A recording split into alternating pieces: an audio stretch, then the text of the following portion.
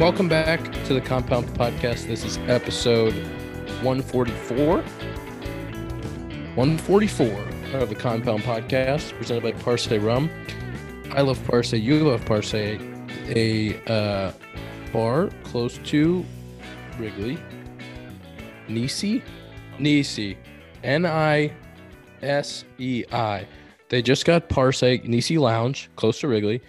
Bleacher Jeff is a mainstay there. They believe he bartends there and plays music sometimes. They got some Parse in. They're going to do like a Connect Parse drink. They're experimenting, but they're going to do some Parse stuff there. So check that out. Also, if you are a bar in Chicago, in Wrigleyville, anywhere that wants to put Parse behind the bar and serve some route drinks, you let us know. You let the Compound Podcast know, and we'll take care of you. We got you covered. Not my best intro, but we had a great episode last week with Joey Votto. One of the things we said last week was that we wanted to talk a little golf. Hang on. I had so many people reach out to me about that episode. Like my friends who don't listen, like they were like, yo, I actually listened to this last episode. That was incredible. I mean, I was talking about it today because I did MLB radio, and I was like, we legitimately could have talked to Votto for 5 hours. Like, I could have talked to him for 5 hours about hitting and just kept asking him questions. I think it was cool. Like the two hitters or two bigger hitters, like him and Donaldson, who we had on, they were so into it. You know, I think it's pretty cool, especially at their age where they could be like, just see ball, hit ball, do this, do that. But they went into such detail. Like even Dakota texted me, he's like, this is actually a different language right now. I saw a friend of the pod, Donaldson, at this golf event that I was at, and we were talking. He is excited for this year. He's been doing some biomechanic stuff, looking at his swing, doing some work. He's like fired up. Donaldson? So, yeah. Is he still under contract with the Yankees? Yeah. Oh, yeah. For all the Yanks fans out there, if you want to get a little excited about somebody. You hear that, Tom? Josh is feeling good. He's feeling sexy. Glad he's feeling well. Tom's the classic, like Tom's a real fan. Like he doesn't blindly love every player. And I like that. No, but he's also the real fan where he will fall in love with a player for no reason. Donaldson starts out with 10 homers the first month. He's like, I love this guy. He's my favorite player. That's exactly right. Friend of the Compound Podcast. He becomes friend of the Compound Podcast again. Currently, he's not that to me. That's true. My golf event was in Orlando, and the 4Play guys were down there, a bunch of dudes, a bunch of ex-big leaguers, some actors, football players, some ex-football players. Go ahead and name drop a couple for us, huh? You may name drop a couple? What'd you see out there? Tom Glavine? Maddox, Roger Clemens, John Lester, Johnny Lester, Brian McCann, Mark Mulder, got some friends. It was awesome. It's a great time playing competitive golf for the first time since high school, where it was your own ball into the hole. No partner to back you up. No par in the hole, and you're just trying to make a birdie putt or anything. Challenging. I had the nerves going. Pretty nervous on the first tee. Hit some good ones off the first tee. Nervous with the putter. Didn't really roll it that well all week. A couple cold shanks out there. Did it help having Lester in your group and then your brother on your bag? So like you had not like you were nervous, but you know what I mean? Like, did it help having them? Like, oh, I've played with Lester a million times. Yeah, it was definitely Lester helped me out a lot because he was like talking through like etiquette, like, and his caddy, Nick, who's a good friend, is like talking through a little bit of etiquette with like don't they hate when you don't stand here? Like you can't stand there. Like you don't make sure you take the flag, don't walk in front of the girls or do this, like, because they're competing, like this is their job and they're out there competing and you're just like trying so hard not to get in the way. It's like a real LPGA event, right? Yeah, like yeah. It's like they get tournament prizes. Yeah. And we're using a rangefinder. We're allowed to use like some more technology. So like you don't want to say the number too loud, or you don't want to say like, you don't want to mess them up and say like the wind, I thought the wind's coming this way. And they're like, you know what I mean? So we're just like over here, just like talking. So I think it's, we got 155 on the gun. That's something that my dad kind of instilled in me growing up, was like the golf etiquette. And like, I'll play now and I'm so like programmed to that where I can't just let it go. But like I'll be like with my brothers and my friends, but hey, like, you know, move out of the way, like let this guy hit. If we're playing with somebody else, like if the flag is windy and you have the flag in your hand, I turn it the other way. Just like it's crazy how much, especially if you're playing very competitively like those people do, like that shit, it matters to them, which is why, like, you could do whatever you want to me when I whatever. It's the least of my worries, you know. But like, if you're in a wrong, like if they can see you a little bit, they'll back off their ball and be like, "Hey, can you move?" And like if you were like when you play with your friends, you know, you could be on the green and away, and generally you're gonna hit.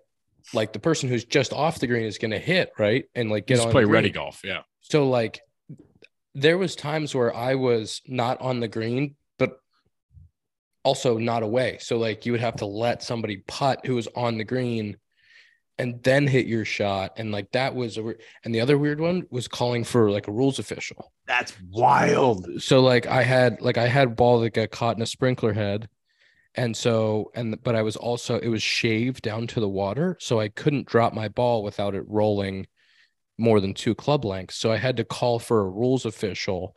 And now and it's on a par 3. And I feel like I'm holding up. You're holding like, everybody up. Yeah. Everybody, this girl's got a birdie putt from like 8 feet. I'm taking like, it's only a couple minutes, but like calling the rules official over and we're going and we're marking it and we're dropping the ball and dropping it. And then I got to find a way to place it without it rolling. I mean, and all of that, I was just like, I am so sorry for this delay. I was just going to ask, because I didn't actually get to watch the event because I don't have cable. What was the format? What you guys were going out with less? Like, what when you went out, who was out with you? Was there LPGA players with you? Was it just Lester? Was it a combination? So there were 3-person tee times. So it was 1 LPGA player and then 2 celebrities. So my first day was me and Lester. And then I played with Glavin day 2, or Michael Pena day 2, Glavin day 3, and then Kevin Millar day 4. How was that with Millar? What? How was Millar? Millar is great. We play golf here in Austin, so that was another comfort pairing for me. And he's so much fun and carries the conversation. He's great. So was the pace of play like a huge difference? Because like you said, like when we play together, it's like, you know, like guys just go to their balls, and even if you're in front of the other person, like you just kind of stand to the side, watch them hit. Like you just hit. Like you're not really waiting. Like, oh, you're the farthest one back. Like you hit. It's like, if you're at your ball, just go ahead and hit it. I mean, we were playing a legitimate. It didn't feel that long because you're so in every shot, but we're playing legitimate 5-hour rounds. Yeah, and you're every shot that you hit, you have the yardage book, you have the green, you know, you're looking at the pin sheet, so you're looking at where the flag is, the slopes on the greens, making the decision on yardage, like doing the calculations on that. And there were some tee boxes we had to wait for sure, but you know, they're long days out there, and like you're reading the putts, everybody's like taking their time on the greens, and it wasn't like we were holding out the group behind us or the group in front of us was holding us up, but like it just, the pace out there is every shot matters. So it's so much different. And we were picking up, we couldn't make more than double. So like we were picking up after double too.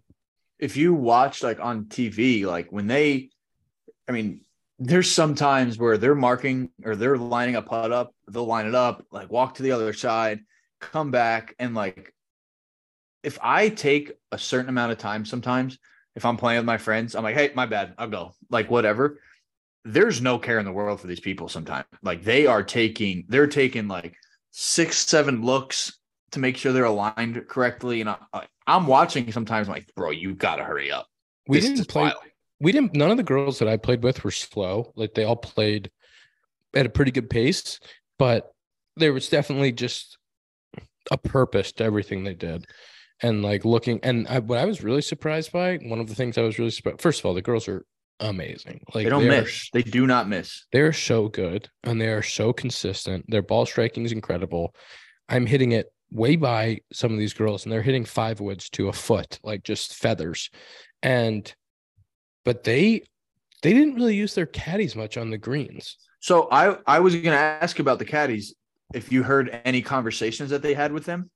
Yeah. But because like, I think putting, unless the person really knows the course, I feel like if you have two different looks at a putt, like if you're saying like, if I'm your caddy, like, Ian, you know, I see this moving left to right, and you're like, fuck, well, I see this moving right to left.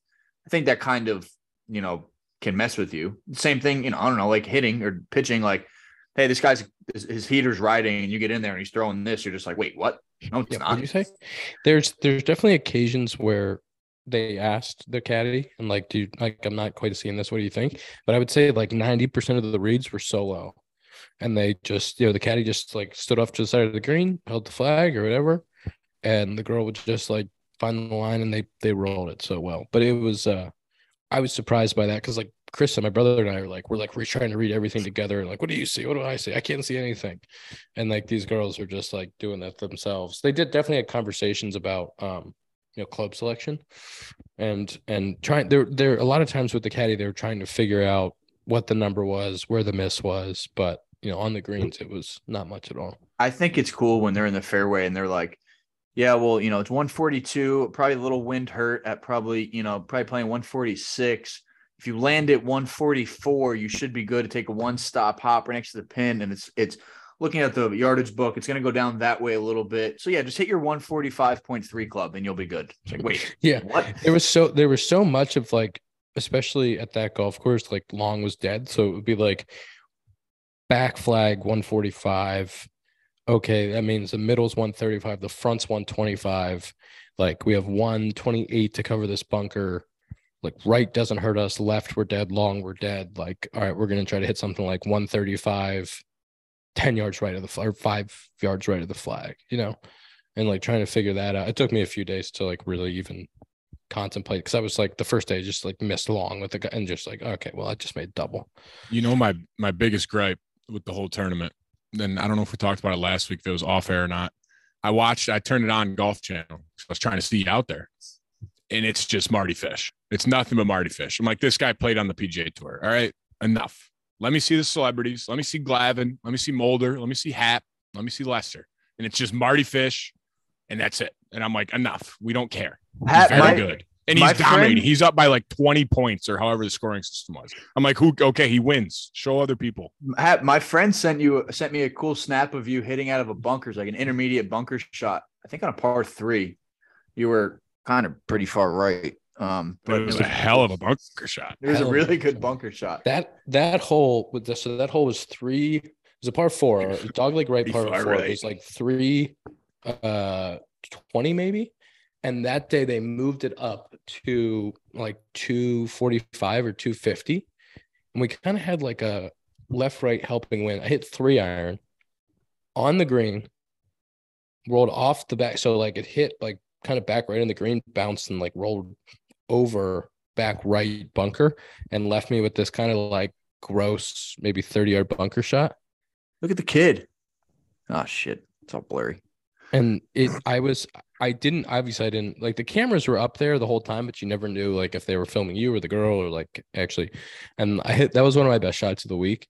And it was the only shot that made it on TV. So maybe I was pissed. I kept it on for like good 30, 45 minutes. I was like, all right, enough. I've seen Marty Fish is playing so well, and he was playing with the leaders because he was, you know, he himself on 4 days shot like 8 or 9 under. So he was dominating. Ugh. But yeah, he got a lot of the TV time. I was on my way out to California and I checked after the first day and I tried watching and it worked for like 2 minutes. And I was like, there's no way that I'm able to watch a live event on a flight. And I was streaming it and then it worked and then it cut out like whatever. And then I checked your score and I was like, oh no, Ian. Oh no. Tough first day. I mean, I got a lesson. I was trying to swing this swing that I realize now why, like when you get in, like when they talk about like tournament golf and like practicing enough on something to put it into play in a tour, like by the 6th hole, I was like, this isn't working. Didn't know my numbers. And like, I tried to play it all day and it was like, you know, when you're 0 for 10 and you have like this feeling right in here. For Dakota, I would assume that it's like if you've walked 3 people and you can't find the zone, and it's like right there. Yeah, that's helpless. Very, very helpless feeling. I was having that feeling. That's how I feel every time I hit a golf ball. I'm just like, I don't know where it's going. It's just go anywhere. It's just right in my chest. Like I was like, I can't figure this out. Like I'm struggling so bad to hit a good golf shot. And I was feeling just like so upset about it. And so the next day I got to the range and was just like, you know what, I gotta play my swing and go out and think about flight of the ball and let it play. And then I played a lot better the next 3 days and actually got into somewhat of You were contention. pure the next. I kept watching. I was because they were pretty good at updating like the leaderboard online, and they would do it hole by hole, and it was good. Like, did you eagled the first one on opening hole on the next day, right? I opened on 10 the next day. I started on 10 and I hit a 2-iron in the middle. And then I had a 50-degree, like 118, 117-yard shot in, hit it, like sheared it. It's like, oh, that's pretty good. Hits behind the hole, spins back into the hole.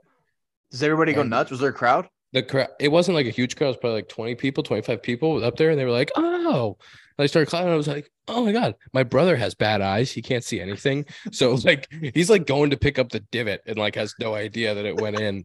And that was a pretty cool. So I started the day with the eagle and then I made another eagle on 2, which is a par 5. So the 2 eagles were big. Were there skins in this? Could you guys sign up for skins? They were skins. Yeah. Did you win? Skins. Those were both skins. Yep. Fuck yeah. But yeah, it was awesome. I will be very excited if I get the invite back next year and hopefully learn from my day one mistakes. Can we talk about Zack being upset at shooting an even par at Pebble That's Beach? what I really want to talk about. So while I was in Orlando playing this event at Lake Nona, Hilton Grand Vacations, really wonderful. Thank you for having me. No free ads, but no free ads. We'll send the invoice. Zach was on the West Coast playing in an event at Pebble, Spyglass, and Cypress. No, Spanish Bay. That's what I meant, Spanish Bay. And wait a minute, Zach's event was brought to you by SeatGeek. Today's episode is sponsored by SeatGeek. Baseball season's coming up. Live events are back, which means you get $20 off tickets at SeatGeek with promo code COMPOUND. I wonder if that includes spring training at Sloan Stadium. I hope it does. If you go to SeatGeek, it's got to be .com, right? SeatGeek.com. Oh, we have a code down here. Code COMPOUND, $20 off. SeatGeek for tickets. I'm sure there's an app too. You can go the app on your phone. SeatGeek, all kinds of Cubs tickets, other tickets, Super Bowl tickets, maybe. I can confirm spring training is going to be on there. So spring training is going to be on it. Okay, spring training kind of in event. Arizona. Come see the Cubbies or go to Lakeland and see the Tigers. And go Tigers. Good point. And SeatGeek, $20 off, $20 off, code COMPOUND. Beautiful Zack. Lakeland.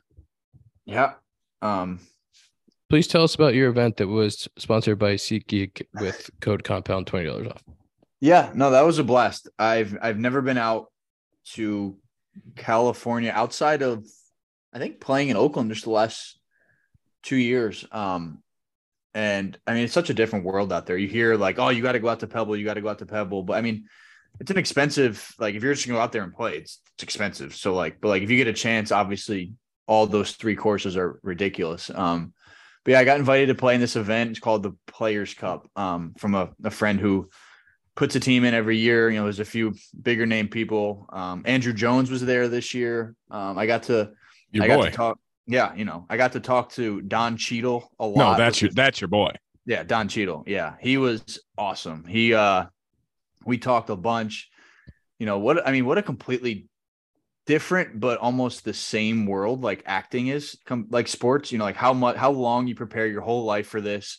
And it was funny. Like I asked him, I was like, hey, you know, do you have days where you're just like shooting a scene or you're at whatever you're doing and you're just like, I don't have it.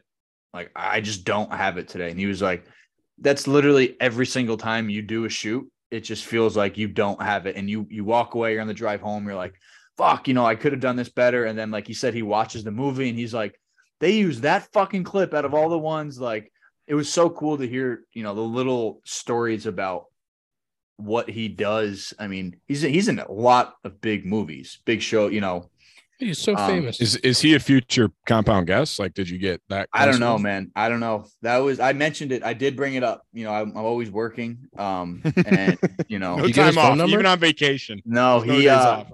yeah.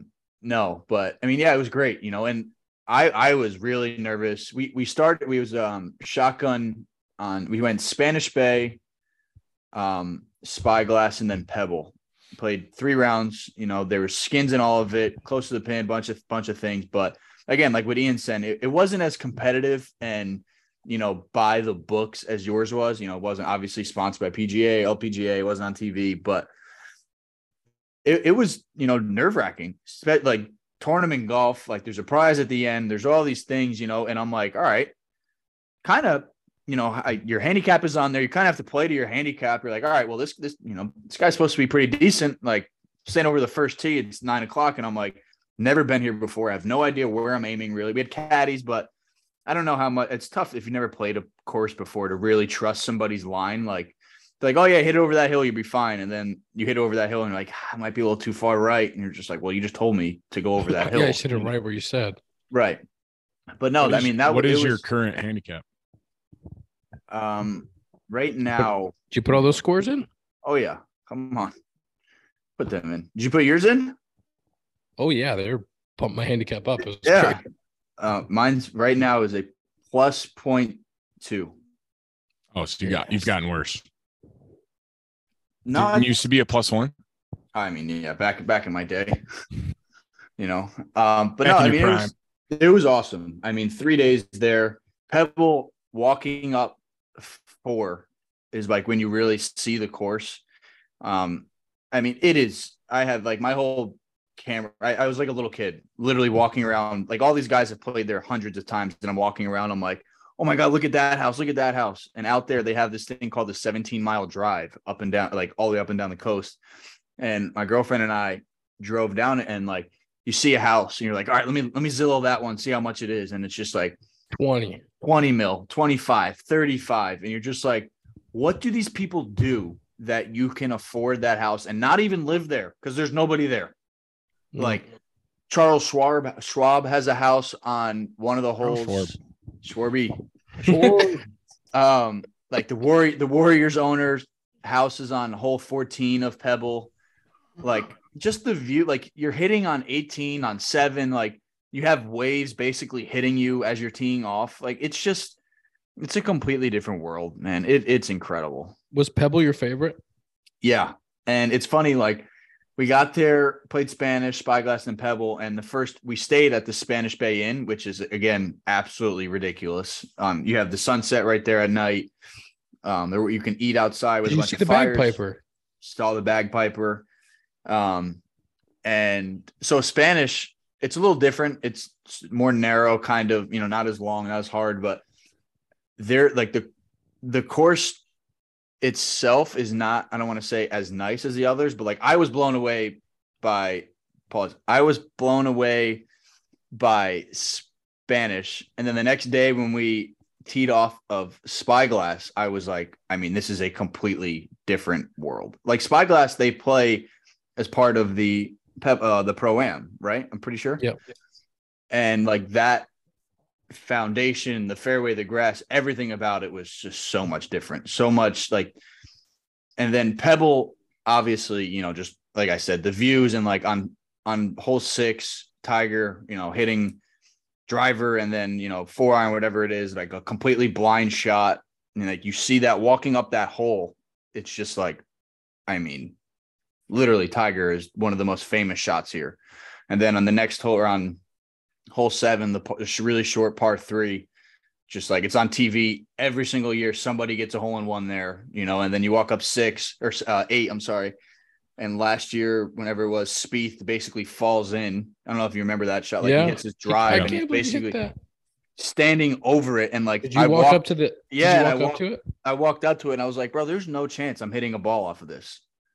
Like I kept my distance, and I'm like, I'm not taking another step. And this guy had to take a full swing moving forward, while also basically falling backwards. And he hit a good shot. I would have shit myself. I literally would have been at the bottom of that still. Like, there's just no way. But yeah, you know, getting, again, like basically standing next to Andrew Jones right before he's on the ballot of the Hall of Fame, and like, just, I mean, it was awesome. It was really cool. Was Pebble your best round? Pebble was my best round. I did play very well there. Then why were you? And I say you were upset. You weren't upset, but he texts us. He goes, "Shot a 72. Should have been a 68. Left a lot of putts. Okay. I might as well have left my putter at home this weekend." But that was a story again. Like out there, like I've never played out there. You're trusting the caddies, and like the greens are lightning. And I'm sure where you played nice course all the time, but like faster greens, they're more fun to play. But like when you get really fast greens, it's so hard to trust anything. It's like, okay, I have a long putt. It's uphill, but it's like, do I leave this short? Do I get it there? Is it going to roll back to my feet? Like, oh, you can putt it off the green on these courses. Right. Like if you hit it in the wrong area, it's like, that's gone. Like that's rolling down into a bunker. And it's like, oh my God, I was just putting. Exactly. And that's the thing. Like this whole, like, I didn't make any putts. So like, I legitimately had the first 6 holes, like on 6, I had an eagle putt from 20 feet away, 3-putted it. Like I realistically, not even saying like, oh man, if I made that 45 footer, I'd be 4 under. It was just like, man, if I accidentally rolled in a few putts, it should have been, but again, it all evens out. You get lucky on some holes. Like I made a really nice up and down from like a fairway bunker 150 yards away. Like I bet you I can't do that more than 2 times out of 10. Like it's just hard, but it was awesome. End of the day, the people need a 1v1 Ian Hatt versus Zack Short, and I'll be on the bag. I'll carry both bags over my shoulder. Tom's coming. I'll be unbiased. We're just waiting for Tom to come set up some golf. I'll be the commentator. I'll be Jim Nance. Tom is up in the booth commentating. That'll be cool because the Pro-Am is this week. The Pebble Beach Pro-Am is this week. So now that I've played it, I can be like, oh, I hit that shot. Like, oh shit, Spieth, you're fucked them over there. I was over there. You got no chance. Like it'll be cool. And again, they were setting up too. So like, yeah, you saw all the tents. You saw huge AT&T signs everywhere.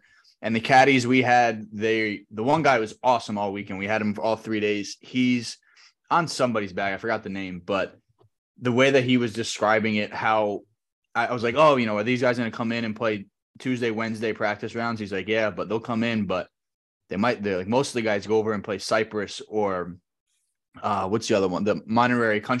Peninsula Country. Yeah. They don't even like play over here. They'll just wake up and come and play. And I'm like, I mean, it's just awesome. Again, what a life, let's just wake up and, see the waves crash. Just go play some golf. It's one of the most. I've never played out there, but it's one of the most beautiful. I've been there a couple times. I'm surprised that you haven't played out there when you guys go out there every year. I'm a good fiance. Don't bring my clubs. Okay, before that, I was gonna say stop. Stop. If you're telling me that's not, I'm not even gonna say it. I was gonna say that's a marriage that's doomed if you can't golf because you need your golf and you know that. Oh, that's true. Zach just looked at his girlfriend. It's like that's just how it's gonna be. Sometimes. If Zach can't golf, you're not gonna have a very happy. You need to keep Zach fed and let Zach golf, and he's a happy guy. That's all he needs.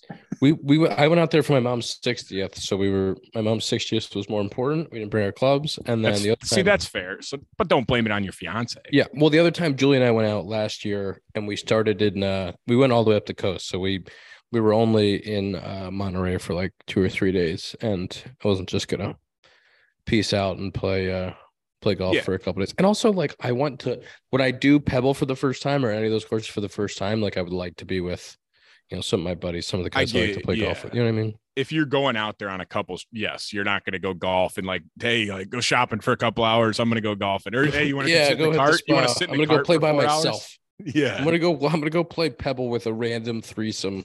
Yeah, solo.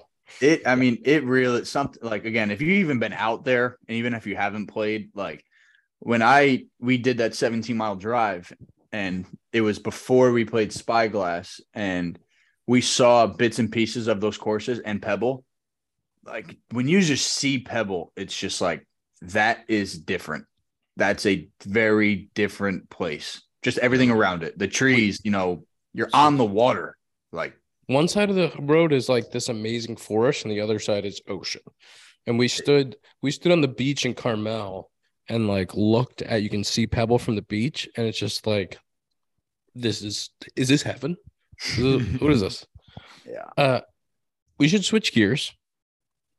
We should talk about baseball. Before Tom kills us.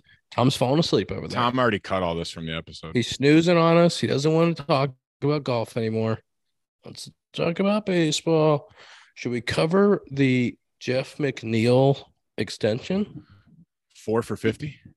4 for 50. People, can I just address something? People are saying Jeff McNeil 4 for 50. What a steal! Jeff McNeil, Sneaky has 2 years of ARB left. Does he? He did just win a batting title. He did just win a batting title, but he's got to cover 2 years of ARB, and they're paying him ARB 1, ARB 2, ARB 3. So he had filed at like 775, and they had filed at 625, maybe something like that. So they were in the middle at 7. That's a huge difference. Yep. And then you kind of assume that year 3 there is like a $4 or $5 million raise. So something like 11. There's a buyout for 2 in there. So they're valuing his age 30. He's a little sneaky, a little bit older. They're valuing his age 33, 34 or 33, 34 free agent years at 15, 16-ish a year. So when you look at the whole thing, you know, could Jeff McNeil have played out his last 2 years and gone and got a, 3-year 60-ish?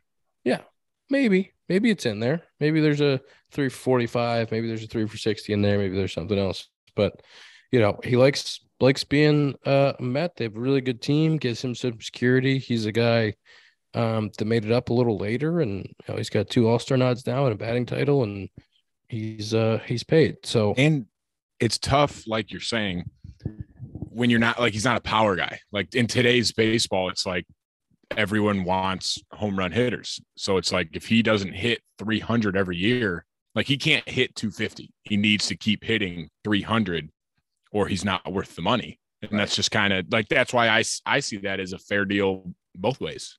And again, like you said, he's an older guy. Like when that deal comes across the table, like it's hard to say no. Like, yeah.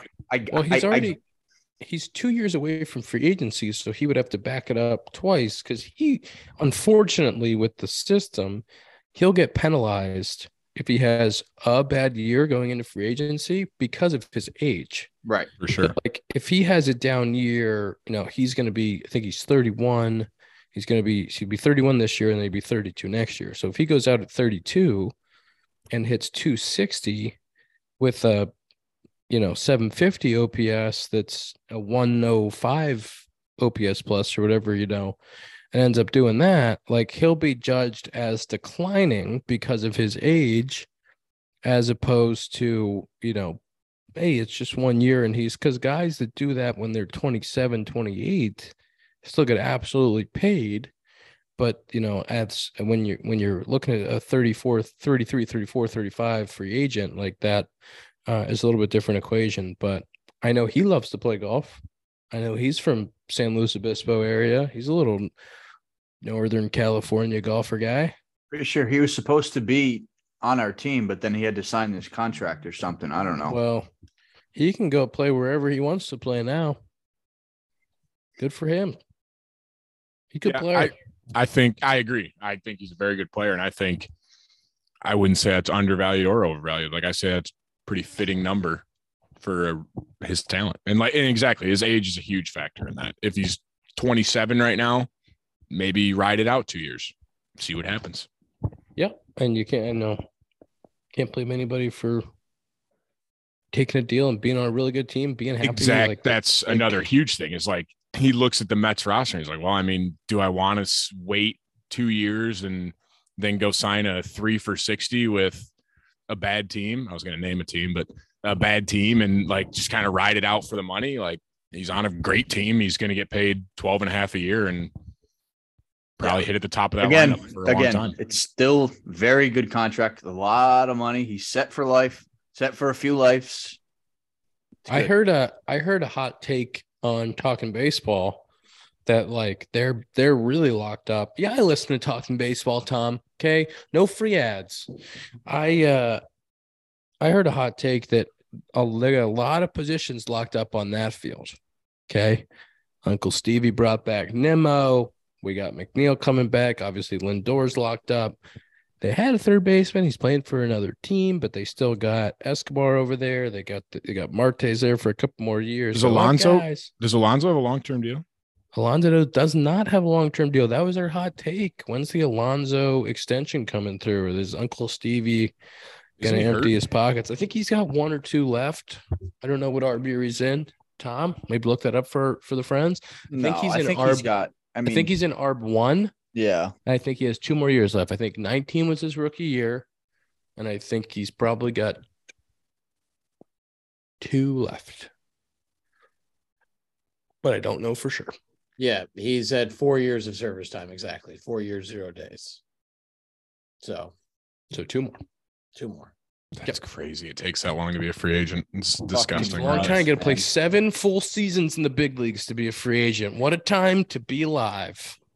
It's an incredibly broken system. I know we talk about this a lot, but I mean, just every time you hear about someone like McNeil and you're like, this guy's not going to be a free agent until he's in his mid-30s and he's a great player and would obviously get a lot more than that for fair market value. But I know you guys go to every negotiation fighting about this topic. I know it's one of the most important things that the Players Association cares about, but man, it's such a bad system. Whoever invented the system really fucked the players over to begin with. I mean, Ian, you'll be like on the younger side at 29 or 28 29 is a free agent. Like that's like almost young nowadays. Nico will be like super young. Yeah, Ian came up within 18 months of your draft, right? You got drafted. Yeah, you're a rookie. I get to the big leagues at 22. I will not be a free agent until 29. It's basically like if you don't come out of high school now, like you won't be a free agent until you're like 30. Yeah. Well, that's why Soto is a guy that's so rare. Oh yeah, he's so valuable because he will be like a 26-year-old free agent, which is banana land. Which is 10 years of prime baseball. And the only people that have done that in recent memory is Machado and Harper. Mm-hmm. And I can't think of anybody else. And but you saw the deals they got. Those guys get paid because they are so young going into free agency. But yeah, 29's young. Feel great about that. Happy for myself. But guys are so penalized by being late bloomers. And it's tough. It's tough but like a guy like Josh Donaldson was a little bit of a late bloomer and kind of, he did a good job. He played all the way through. He didn't take an extension. He had the power numbers and everything. And what does he get from Minnesota? The 4 for 80 or whatever.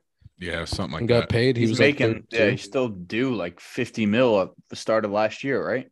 Yeah. So there's guys that have done it and got paid, but it is, as far as the system goes, having to play 7 years because technically it's 6. But the team will always make it 7. Like they'll always find a way to make it 7, right? So the fact that it's so easy for them to make it 7, right? I mean, the fact that it's like, he's going to be in the minor leagues for 2 weeks, and now we get an extra, like you can't honestly, you can't even blame them for taking advantage of it. The way the system is right now. Like they would be stupid for playing him the full year. That was the thing with Chris Bryant, even like. Obviously, everyone was mad about it and like it made no sense to have him down. But it's like if I'm running an organization, I'm like, why would I not sit this guy in the minors for a month and like come up with an excuse for why and have 1 full extra year of him for half the price he's going to be worth? Like it's stupid. It's just good business. But it's like you said, Tom, it's a broken system that's even a thing that they can do. Yeah, and there are some things that are put in place this year that seem to have helped. Where a guy like Julio Rodriguez plays the whole year. Olivia Rodrigo, your girl. He did get extended, but like, and so did Michael Harris. But these guys, because of the new rules, and if you finish in the top 2 of the Rookie of the Year, you get a full year of service. Like because of some of that stuff, maybe some of these guys got a chance to play. A little bit sooner than they would have under the old system. We're still trying to figure out if that works. Would you say Would you say that's why guys like Michael Harris and like Rodriguez are taking deals so early? Because they're like, well, we have so long until we're free agent anyway. Like we might as well get our money Dude, yeah, now dude, instead there's of waiting so through much league shit minimum. can go wrong. You know, like Yeah. it's bad to say, but like even if you have bad years, not even talking about injuries, but like if you have bad years, like, hey Your man, money goes your way value, down. yeah, your value is diminishing. I don't care how long you play, you know? Yeah. Yeah. But definitely, but those guys, if you make it up at 21, 22, and you turn that 7 into a 6 because you won a rookie of the year or you got top 2 in the voting, then you're coming back out at 28, there's still the ability to make money through the ARB system. Like and then you become a super 2 because you've played full years, like those things definitely have an impact. And like, if I don't know if got it, I think I think we all of the people that were in the room making the decisions would like love to see what if some of those young guys got that one less year of service and like actually did like 5 years down the road or getting to free, like what the numbers look like, how that moves the market, like some of that stuff.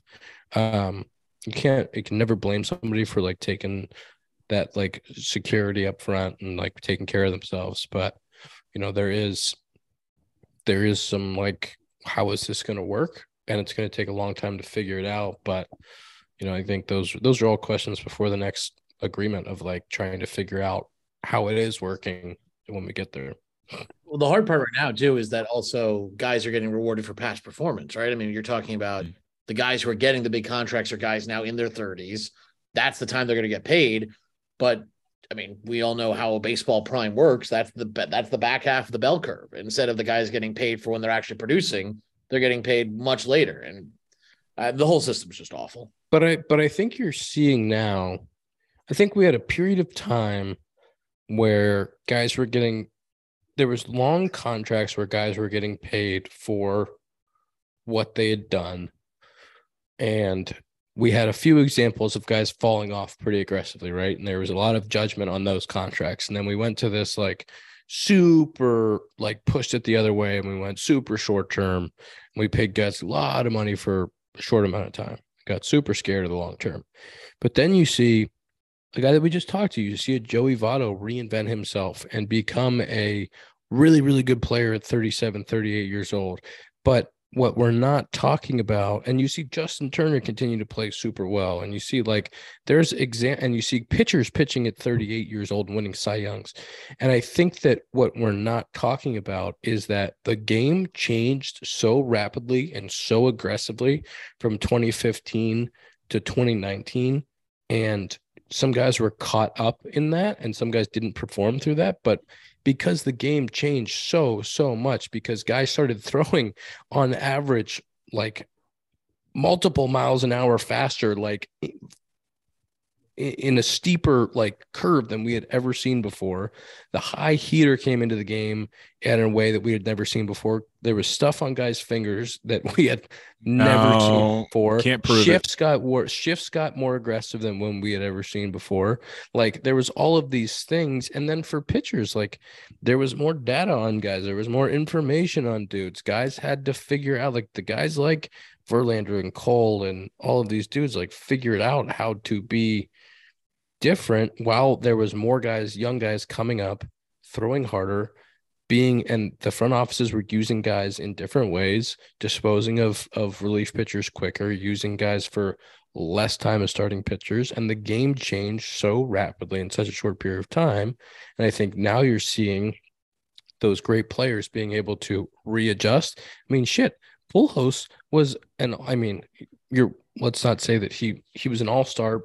Yes, but like also his second half was unbelievable.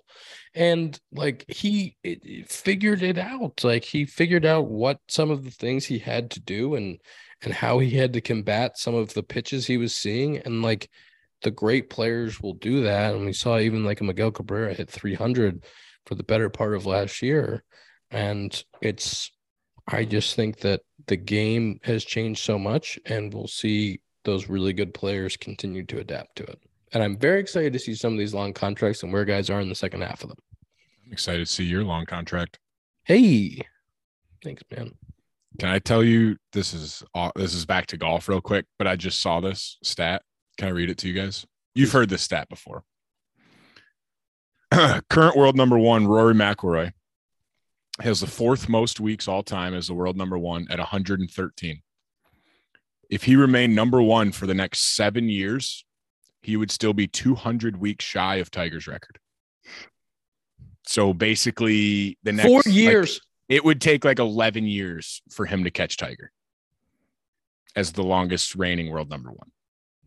Oh, you're saying if he was number one for that amount of time, he would still be 4 years short. If he, from now until January of 2030, if he stayed world number one, he is still 200 weeks shy of Tiger's record. So another, 4 years. So basically he's 11 years away from Tiger's record, and he'd have to remain number one the entire time. Is that good? That's just one of those stats where it's like, that can't be real. Like, what do you mean? If I had a time machine, I would go back to the year 1998 and I would relive Tiger's greatness. Yeah. And just like, and just soak it all up. Just take it all in. That's one of those like mind-blowing stats that it's like the, I was texting our group text about like Verlander getting into the hall, and like you see his total career wins, and it's like, I think he's still like 50 shy of 300. It's like no one's ever going to get 300 wins again in the MLB. Like it's one of those stats that will just never happen again.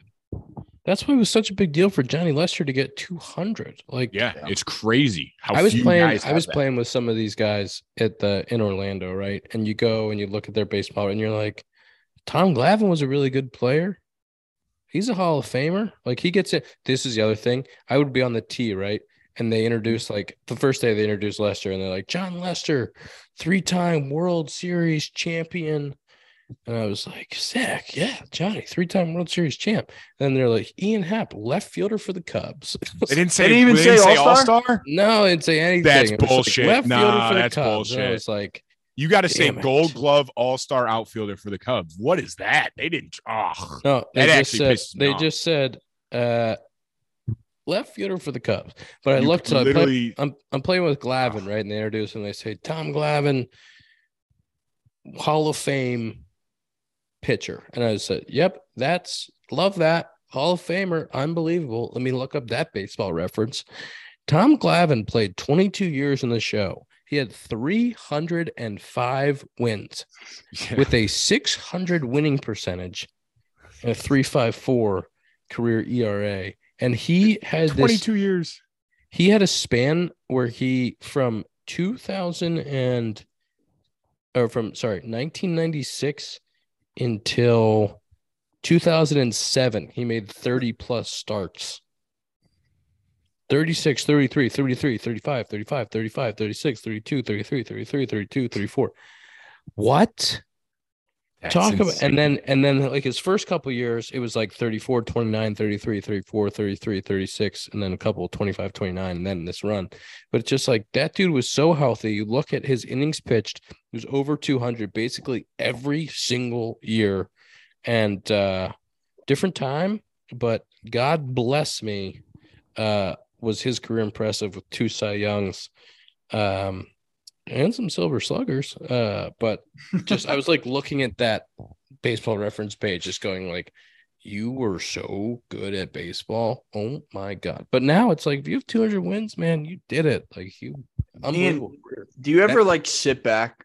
It's like you've had a very, like I would say a great career so far, and it's kind of just getting started, but like, think about the success that you've had, and then you'll look at somebody like Votto or Glavine, whoever you're talking about, and like imagine how much like continued success they had throughout their career, and just like for how long it was. Like even anybody that we're talking about. And you're like, fuck, man, I got to do this another Like, 10 years. Yeah, it's fucking wild. I mean, if I was going to have the 10-year run that Joey Votto had, I would have to play for 17 total years. Like I would have to go 9 more, and I would be 37, 38. Like, Yeah. what? That's Like insane. it's just like, It's like he's me- like talking about this yeah. 10-year run he had, like it was like light years ago. It's like, you're the best player in baseball for like 10 years. What are you talking about? It's just It's like Miggy. It's like Miggy nowadays. It's like, man, this guy's one of the best right-handed hitters of all time. Like, and he debuted 20 years ago. It's like this guy's been doing it forever. At such a high level forever too. Like, just to consistently every year come out and produce. Do you think about those guys, like how many bullpens they've thrown, how many balls they've shagged for during BP, like how many rounds of BP that Miggy has taken in his career? And like, he'll do it. He won't even do it every day, but like, I'm sure he was taking, I mean, I don't know, but like, was he taking it every day during his, prime? But it's like, and he's there every day. All the swings, so many swings. I asked that question the other day. I asked you guys about swings, but like, I was like, do you think I've thrown a baseball over 1 million times in my life? Like the motion of throwing a baseball, like, you think I've done it 1 million? Like, do you think you've taken 1 million swings in your life? I think it's got to be close. Yeah, 100%, dude. And that's just insane. Like, and the reason I thought of it as a pitcher, I was like, well, my elbow hasn't blown up yet, and I've done this so many times. Like, it's got to go soon, right? Like, I've been doing this thing forever. Right? Like, that's just crazy to me how many times we've done the same motion over and over and over. And we're still not there. We're still not those guys. We're still not Miggy or Tom Glavine. I just couldn't imagine having like your body, your mentals in like that state of mind for that long. And I don't want to knock like the Reds here, but like, and think of like Joey Votto, like he's played on some bad teams, and like you just keep go out and produce. You're like, what else can I do? Like, I can't sit and sulk. Like, he still goes out there and hits 300, and their team's 10, 20 games below 500. Like, that's got to be tough, like you said, mentally. You know what I was thinking when we had that conversation with him though? I was thinking there were some good Reds teams in there too. Oh, there was some very good ones. I'm thinking more like the last couple years, like especially when you're 38, 39, and like you're playing on a team and you're 20. He said he played with Griffey, right? He said he did. He played with Griffey. Just like Brandon Phillips. Ooh. Brandon Phillips, Drew. God, I've watched every video of that guy on YouTube. That guy has some of the best glove flips in the world. A really good Scooter Jeanette. Scooter. Sonny Gray. He was very good on the Reds. Sorry, I just want to throw a picture in there. I know you guys only talk hitting. David Ross, Adam Dunn. He played with was Josh also Hamilton when the Aroldis Chapman was coming up throwing 105. Edwin Encarnacion on the 2017 played third base. Wow. Was Adam Dunn like the first, like, hey, like, we're okay with you hitting 230 because you're going to give us 35 to 40 homers a year? Like, he's like the first guy that comes to mind for me where I'm like, his average wasn't always there, but he was going to hit you a homer. Like, if you needed a homer, he was hitting it out. Let me tell you Adam Dunn's slash line in 2007. I'm here. Okay. Adam Dunn, 27 years old, played 152 games, left field. Okay. 632 plate appearances. 40 pumps. 106 RBIs. Hit 264 with a 386 on base and a 554 slug for a 940 OPS. It's pretty good. Oh my goodness. Decent. Joey Votto was 23, played 24 games. In those 24 games, he had 321 with a 360 on base and a 548. That's kind of a crazy stat. Ian, I was looking at Adam Dunn's. He had 4 straight years hitting exactly 40 home runs from 05 to 08. No way. Yeah. Josh Hamilton played 90 games for the Reds that year at 26 years old. He hit 292 with a 368 on base and a 554 slug, good for a 922 or a 131 OPS plus. Bet nobody can name that slash line from old Josh Hamilton. That's your guy, Ian. That's my guy. Is that your guy? I was just about to say, I saw him. That was, I believe, 06 or 07. I saw him the year, 07. It was so. I saw him the year before when he was doing his comeback. With the Rays. He played in Hudson Valley, where I grew up as a season ticket holder, and got to meet him as a kid. One of the most intimidating human beings I've ever seen as like a 10-year-old, because he's just giant and tatted up, but was like the nicest guy alive. And was obviously just like went to low A and was just like absolutely mad. Like, I was like, oh, this is the greatest baseball player I've ever seen. So he's I mean, monster. He's Oh. huge. You remember those No, he homers? was an he hit? actual it was like when you saw the Monstars from Space Jam as a kid. That's what Josh Hamilton was to me as a kid. I was like, this guy like stole someone else's talent because he could pitch. They were like, he could throw 99. He could hit. He could do everything. It was incredible. His book was the first one I read since like elementary school. I read it in like college, and that was the first book I'd read since I was in elementary school. Great book, by the way.